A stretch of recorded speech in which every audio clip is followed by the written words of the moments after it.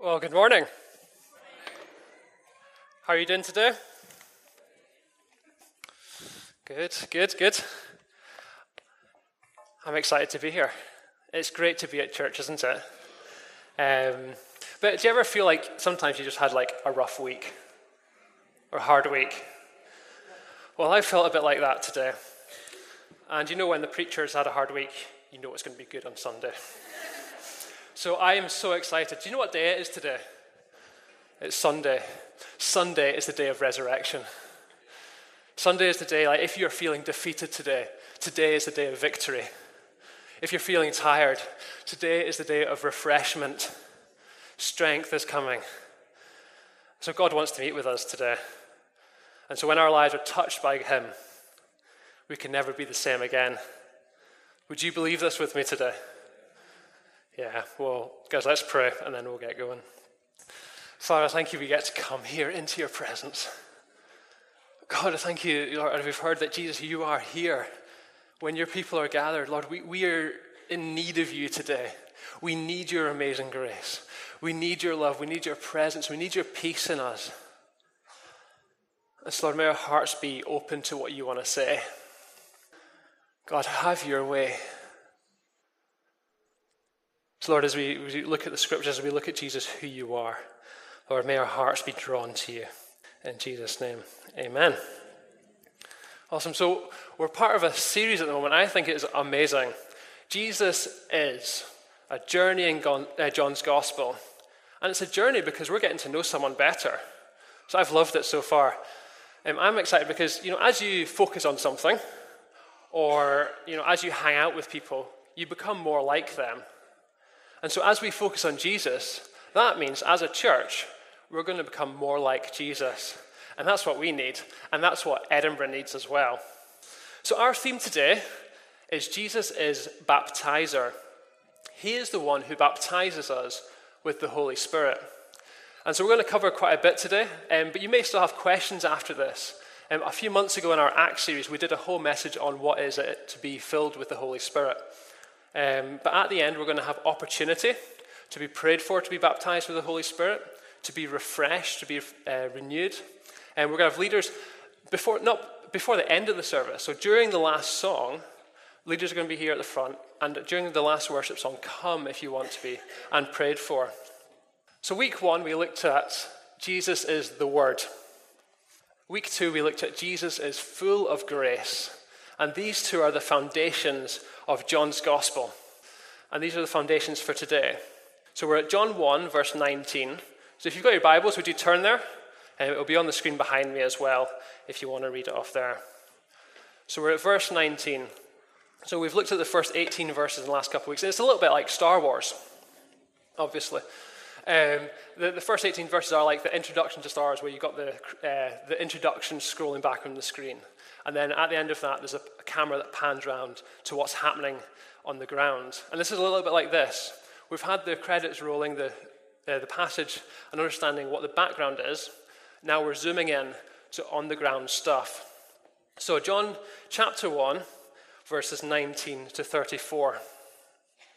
Now this was John's testimony when the Jewish leaders in Jerusalem sent priests and Levites to ask him who he was.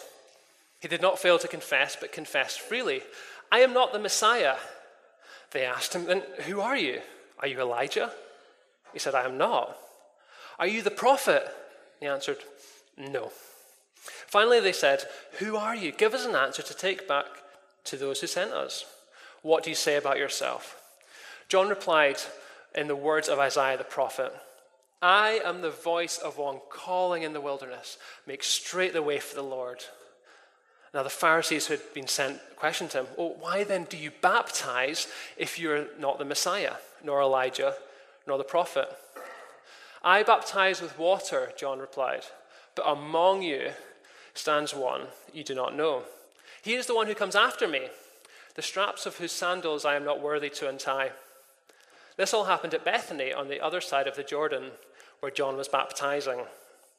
The next day John saw Jesus coming towards him and said, look, the Lamb of God who takes away the sin of the world. This is the one I meant when I said, a man who comes after me has surpassed me because he was before me. I myself did not know him, but the reason I came baptizing with water was that he might be revealed to Israel." Then John gave this testimony: "I saw the Spirit come down from heaven as a dove and remain on him. And I myself did not know him, but the one who sent me to baptize with water told me, 'The man on whom you see the Spirit come down and remain is the one who will baptize with the Holy Spirit.' I have seen and I testify that this is God's chosen one." Amen. Awesome. So this passage we've read is about who John the Baptist is saying that Jesus is. John was a significant man. He was a son of a priest. He was a Levite. But he didn't really live like that. So John lived out in the desert. He had clothes made out of camel hair. He ate locusts and wild honey. Probably like the first hipster before there was hipsters. So he was well respected. He was a prophet in the nation of Israel. And he carries authority. His words have weight. And so John makes this statement about Jesus. He says that I myself did not know him, but the one who sent me to baptize with water told me, 'The man on whom you see the Spirit come down and remain is the one who will baptize with the Holy Spirit.' I have seen and I testify that this is God's chosen one." So a question: why did John say this about Jesus? You think about it, he could have chosen hundreds of different titles to say about Jesus. Yet he chooses one that says that Jesus is the one who will baptize with the Holy Spirit. This was one of the first ever things publicly said about Jesus. So why is it so prominent? Why is it here? So let's look at two signposts that point to Jesus. And the first one is this: prophecy. It identifies Jesus as the Messiah to the Jewish people.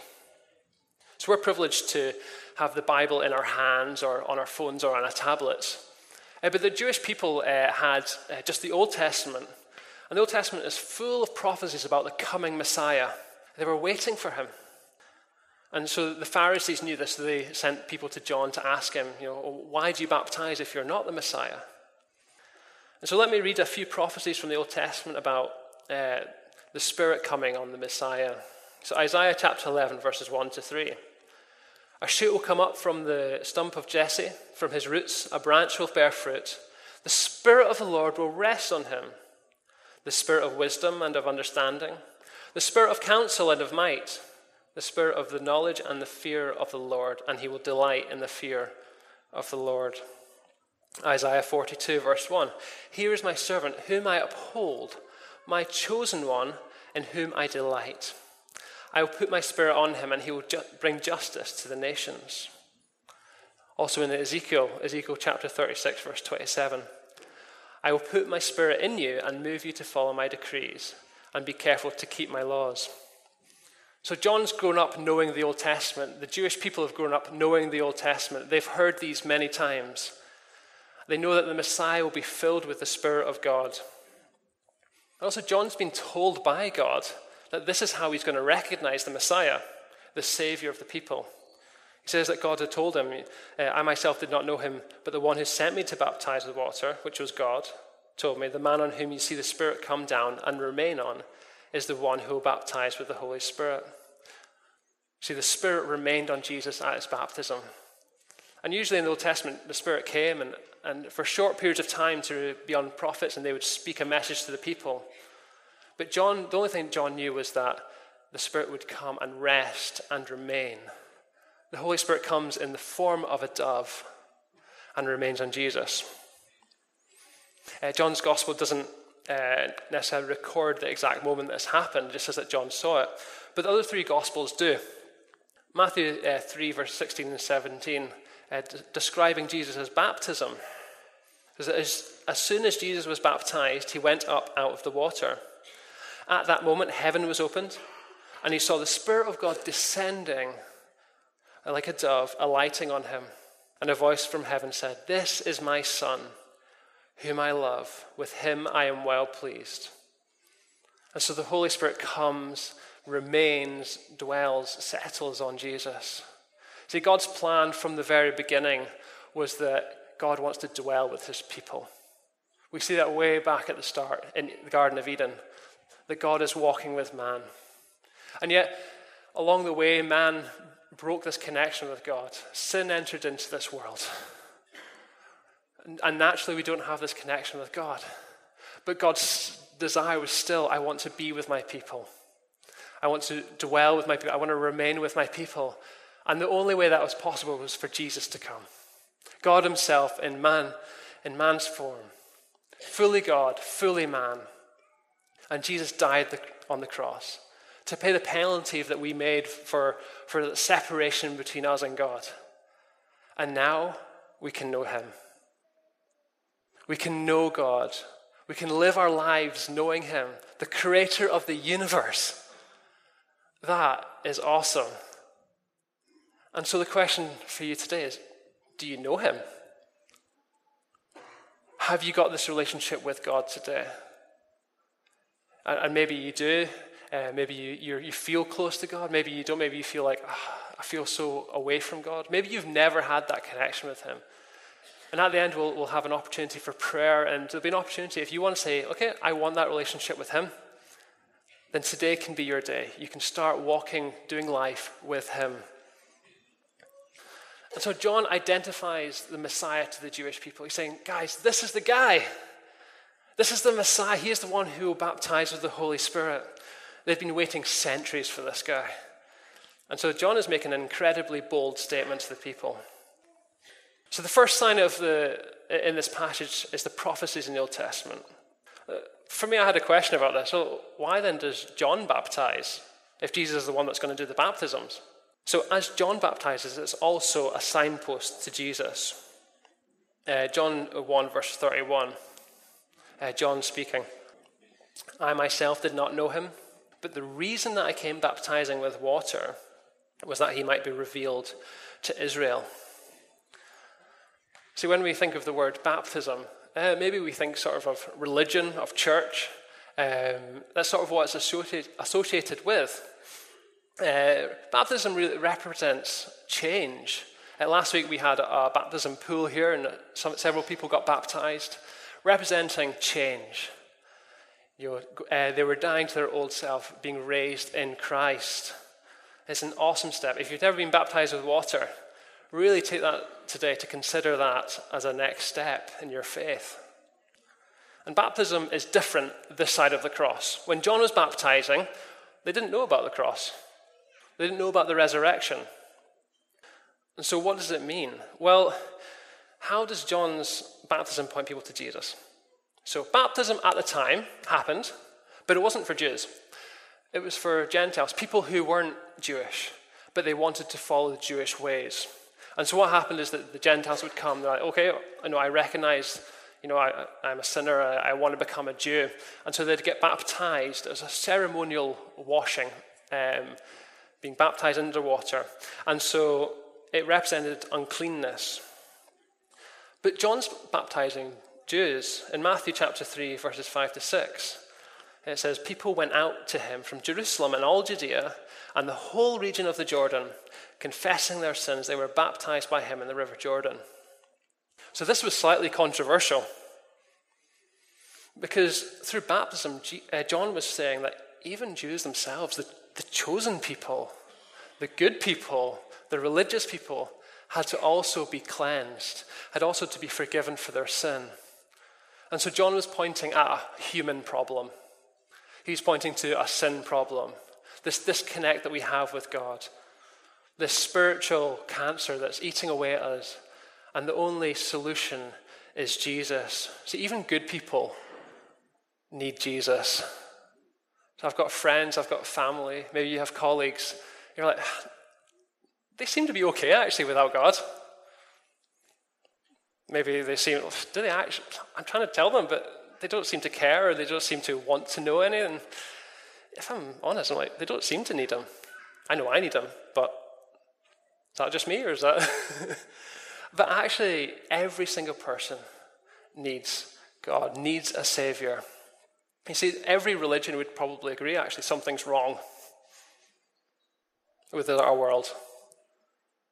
However, the thing is that for Christianity, instead of working towards something, God has come towards us instead and given us everything that we need in Jesus. John points to Jesus as the solution It says in verse 29 that the next day John saw Jesus coming towards him and said, "Look, the Lamb of God who takes away the sin of the world."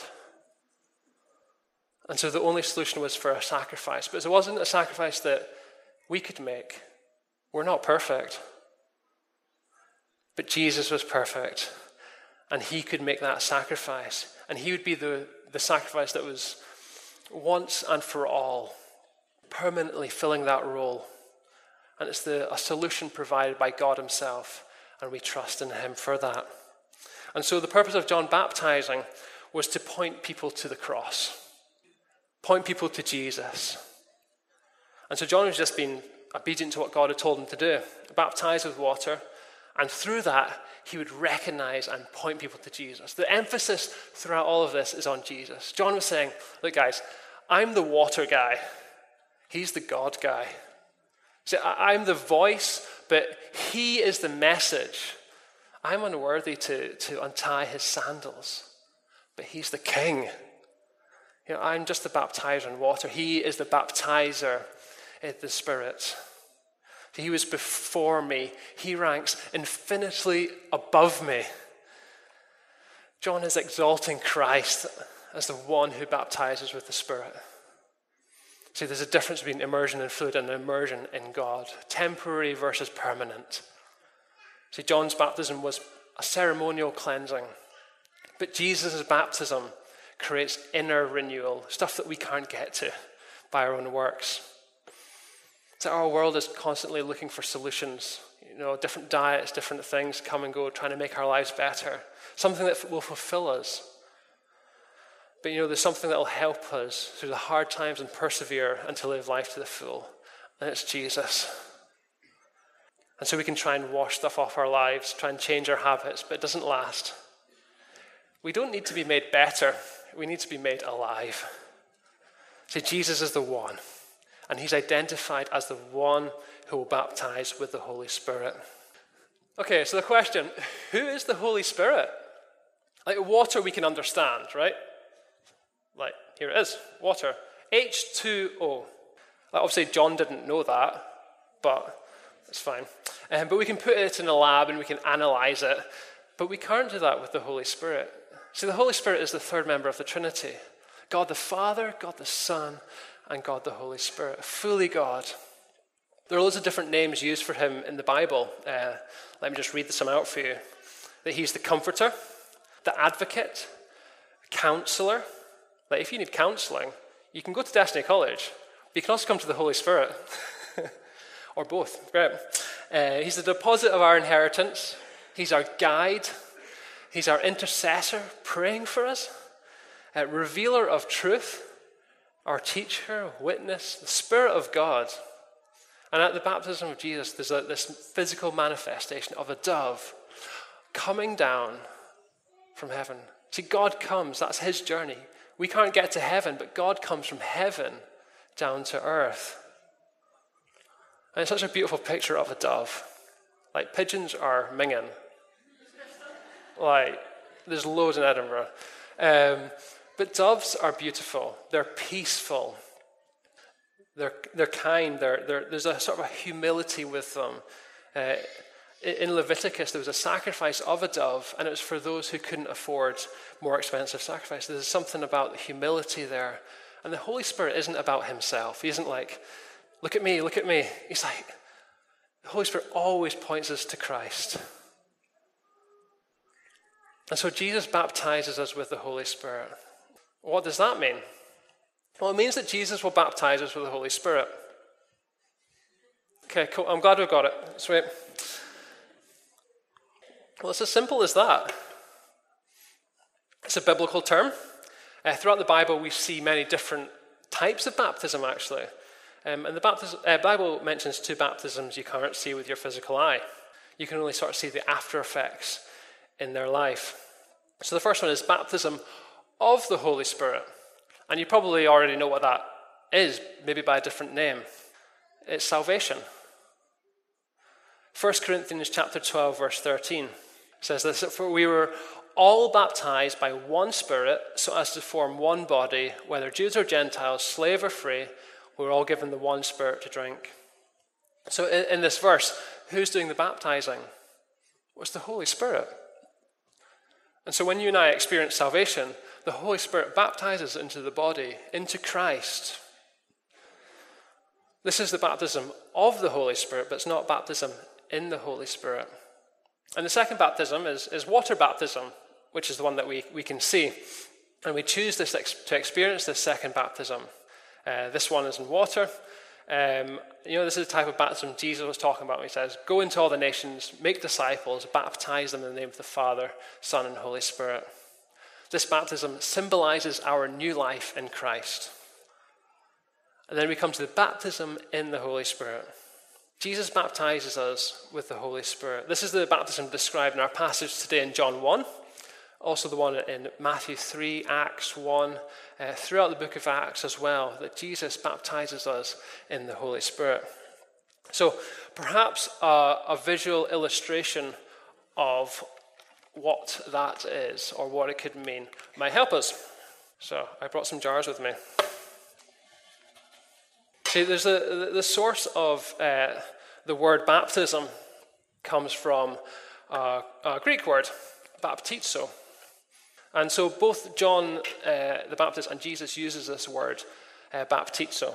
And so in these verses, this word baptizo is used. There's also a similar word in Greek called bapto. And it's really important for us to understand the difference between these two words. Both of them mean to dip, to immerse. But Matthew and Luke and John, these guys, they choose to use baptizo rather than bapto for a very specific reason.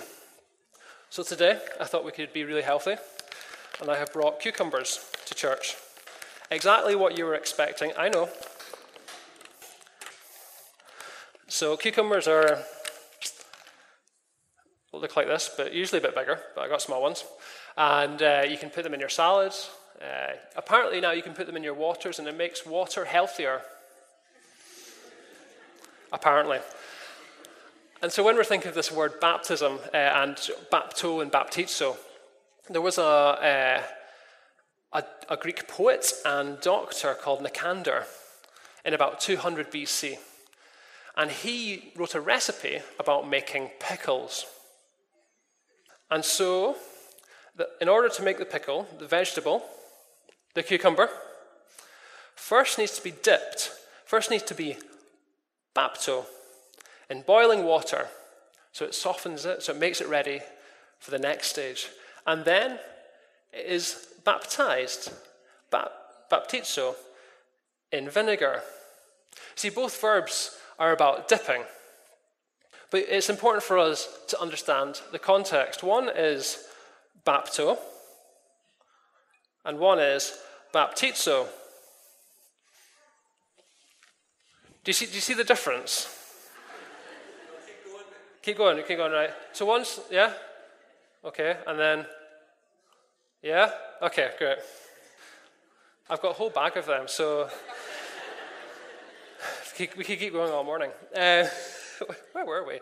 So it's important for us to understand the difference between our English word baptism, the baptizo and bapto. And see, when you put it into the vinegar, what happens to the cucumber? It transforms into pickles. There we go. And so if we just leave that for a few weeks, it'll be here next week, then you can come and collect some pickles. But we understand, not when in the bapto, but in the baptizo, that the cucumber changes form, changes character, changes nature into something different. And you don't put this in your water to drink it and be healthier. You put it in your burger. On a side note, I really don't like these, so if you want to come and get them after, I will give them to you for free, or for a small cost. So baptism in the Holy Spirit is not bapto. The word is used, it's baptizo. And so when you encounter God, when you experience the baptism of the Holy Spirit, there's a change. You can never be the same again. Do you mess up? No. No, you do. There's still sometimes struggles in your life. You still need help, absolutely. But you know you've been changed. Let me show you my experience of that. I remember I came from a church that didn't really talk about this very much or at all. And so I've been on a journey while I've been at Destiny, understanding what the baptism of the Holy Spirit is.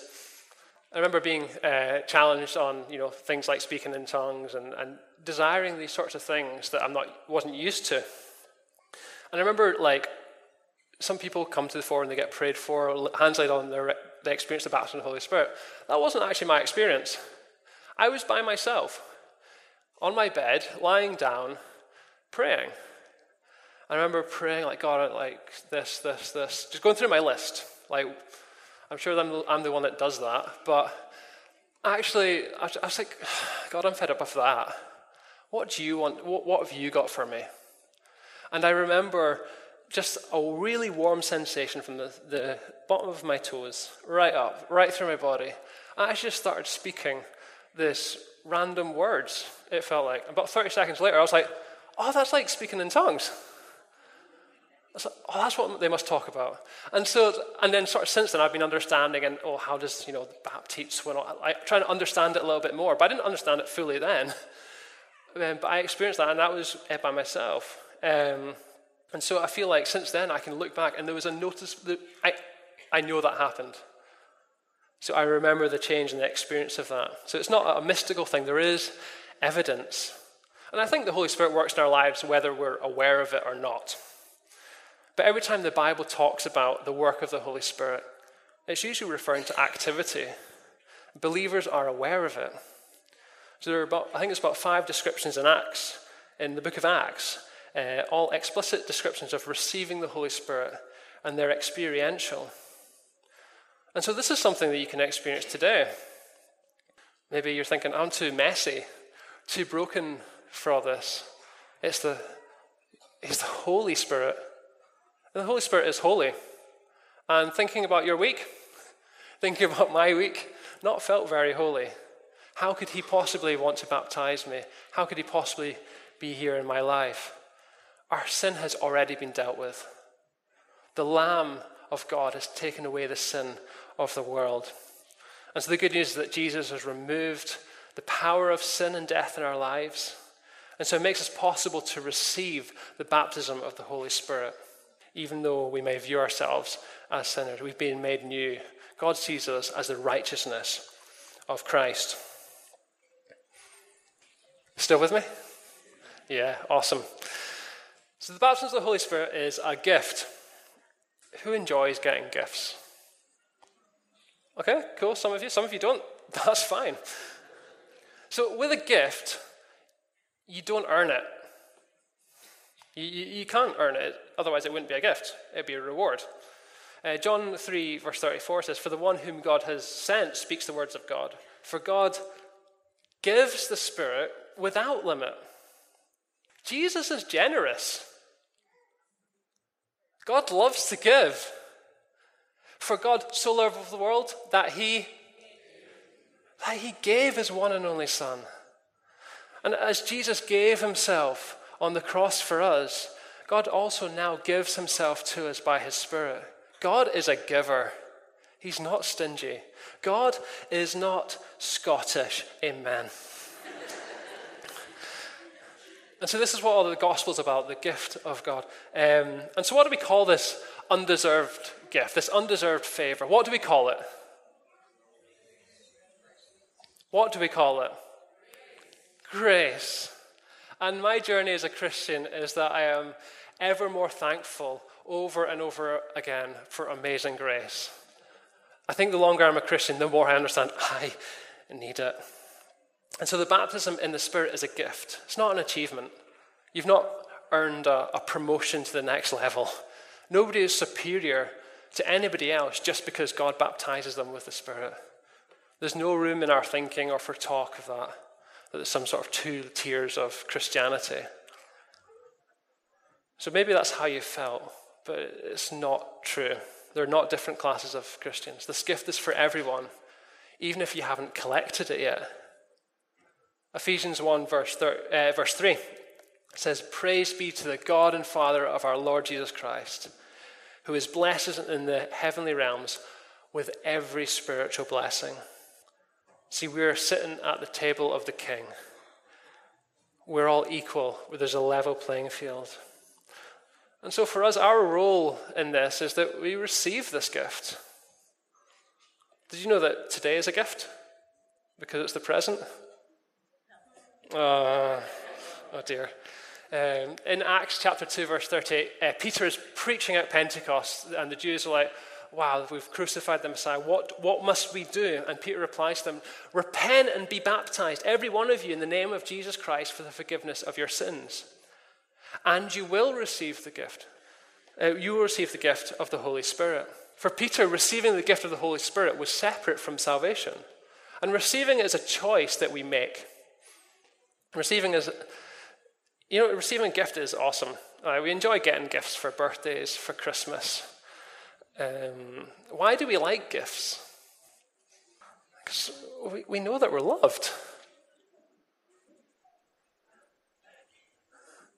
I got this jumper a few weeks ago for my birthday. It's pretty cool. Scotland rugby top.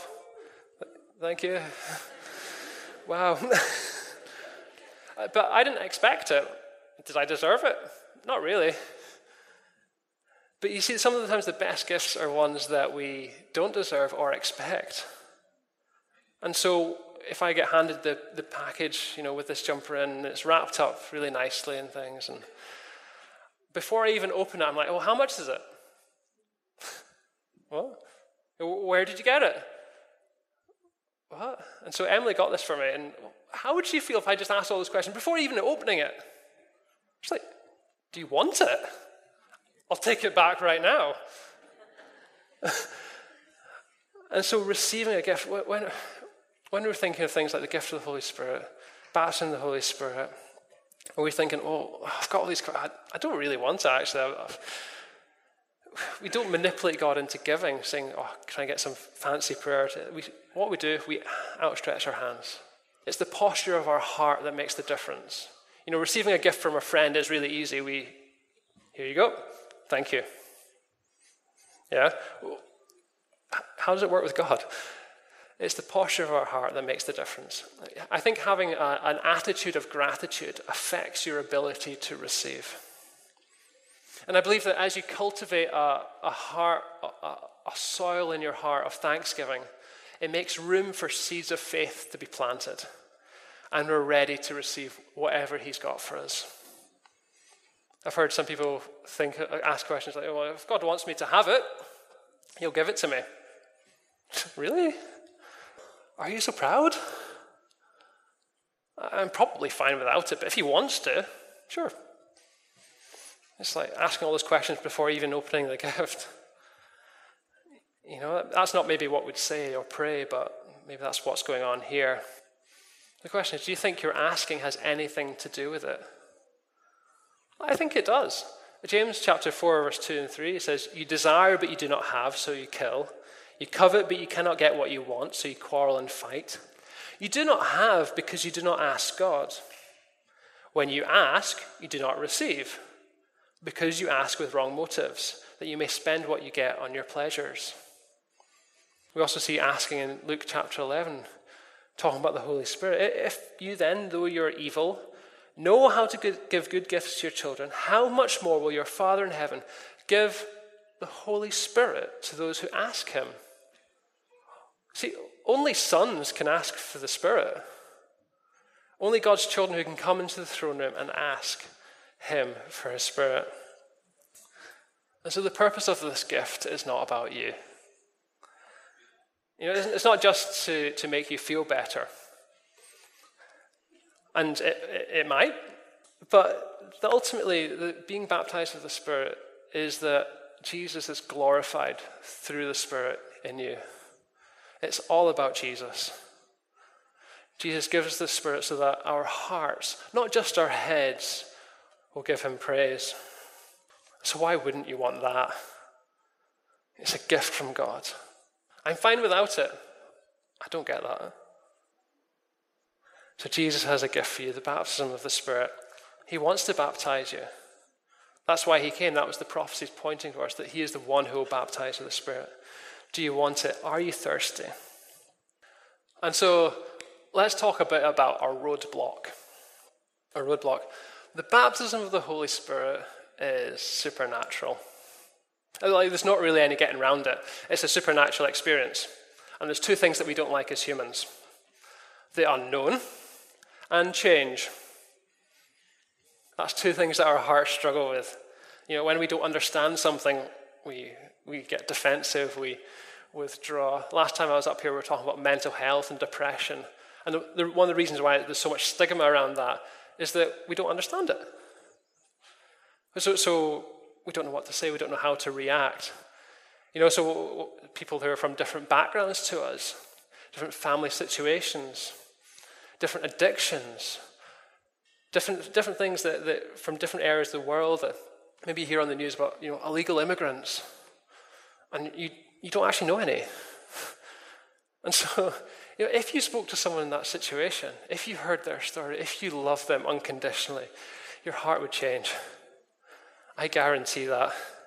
Understanding and knowing helps. And so when we're talking about the supernatural, we need to address the elephant in the room. It makes us nervous. It makes me nervous. And I'm telling you that. Anyway. But I can be so cynical.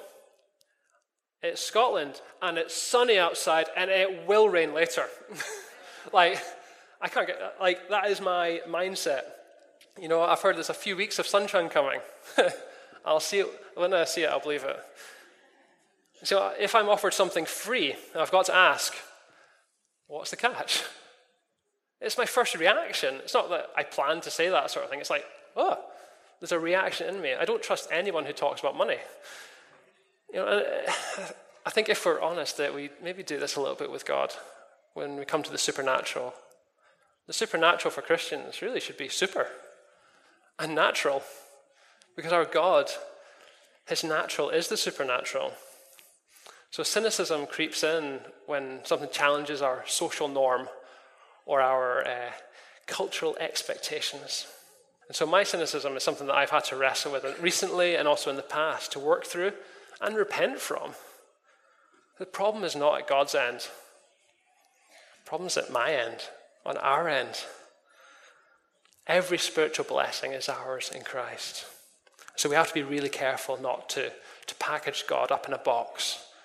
And this is what I expect from God. Let's have hearts that are open, grateful for who he is and what he has for us. So what attitudes are we carrying in our souls that restricts our openness to him? Is our mindset and our way of thinking restricting the work of the Holy Spirit in our lives? And maybe we're getting a wee bit deeper. Let's get slightly deeper. And if some of us are really honest, we don't want to experience God. It'll unsettle us. It will change us for your benefit and for the best. But it'll probably be pretty uncomfortable. And we like our comfort. So are you aware of something that's holding you back? Maybe it's cynicism, previous disappointment. You've prayed for something, it's not happened. And now there's sort of a guard up in your heart now. Maybe it's just the fear of the unknown. I don't know what to expect. Maybe it's a past hurt. We change when we encounter God. But you know what? It's worth it. Let's allow God to do what he wants to do in this place. So let's learn to be self-aware, understand our hearts, our attitudes and what we're carrying, and let God work on them. Give us heart surgery. And it requires a step of trust in God, a step of faith. And so my appeal, if any of that sort of speaks to you, then we must learn to accept our limitations in our understanding. Proverbs chapter 3, verses 5 and 6. It says, trust in the Lord with all your heart, and lean not on your own understanding. In all your ways submit to him, and he will make your path straight. That's talking about a difference between our head and our heart. Let's trust him with our heart. When we get a gift, when we receive that gift, we don't always know what's in it until we open it. And so we choose to exercise our trust in God by receiving. We may still have questions. That's okay. Receive it. See, your questions aren't a problem. God can handle your questions. The question is, what is the attitude with those questions? Are you trusting him? And so let's learn to trust God because he knows the best for us. Our focus must be on Jesus, and he has the baptism in the Spirit for you. E.W. Kenyon, who's written a lot on things like the baptism in the Spirit, says we must not forget for one moment that the great mighty Spirit who raised Jesus from the dead, the person who gave to the world its vegetation, that mighty one, is living in us. For it is God who is at work within us and working his own good pleasure. If one accustomed themselves to trust in God, as we trust in the money that is in our pocketbook, in our wallet, as we trust in our car when it's filled with oil and gas, what mighty men and women would walk the earth?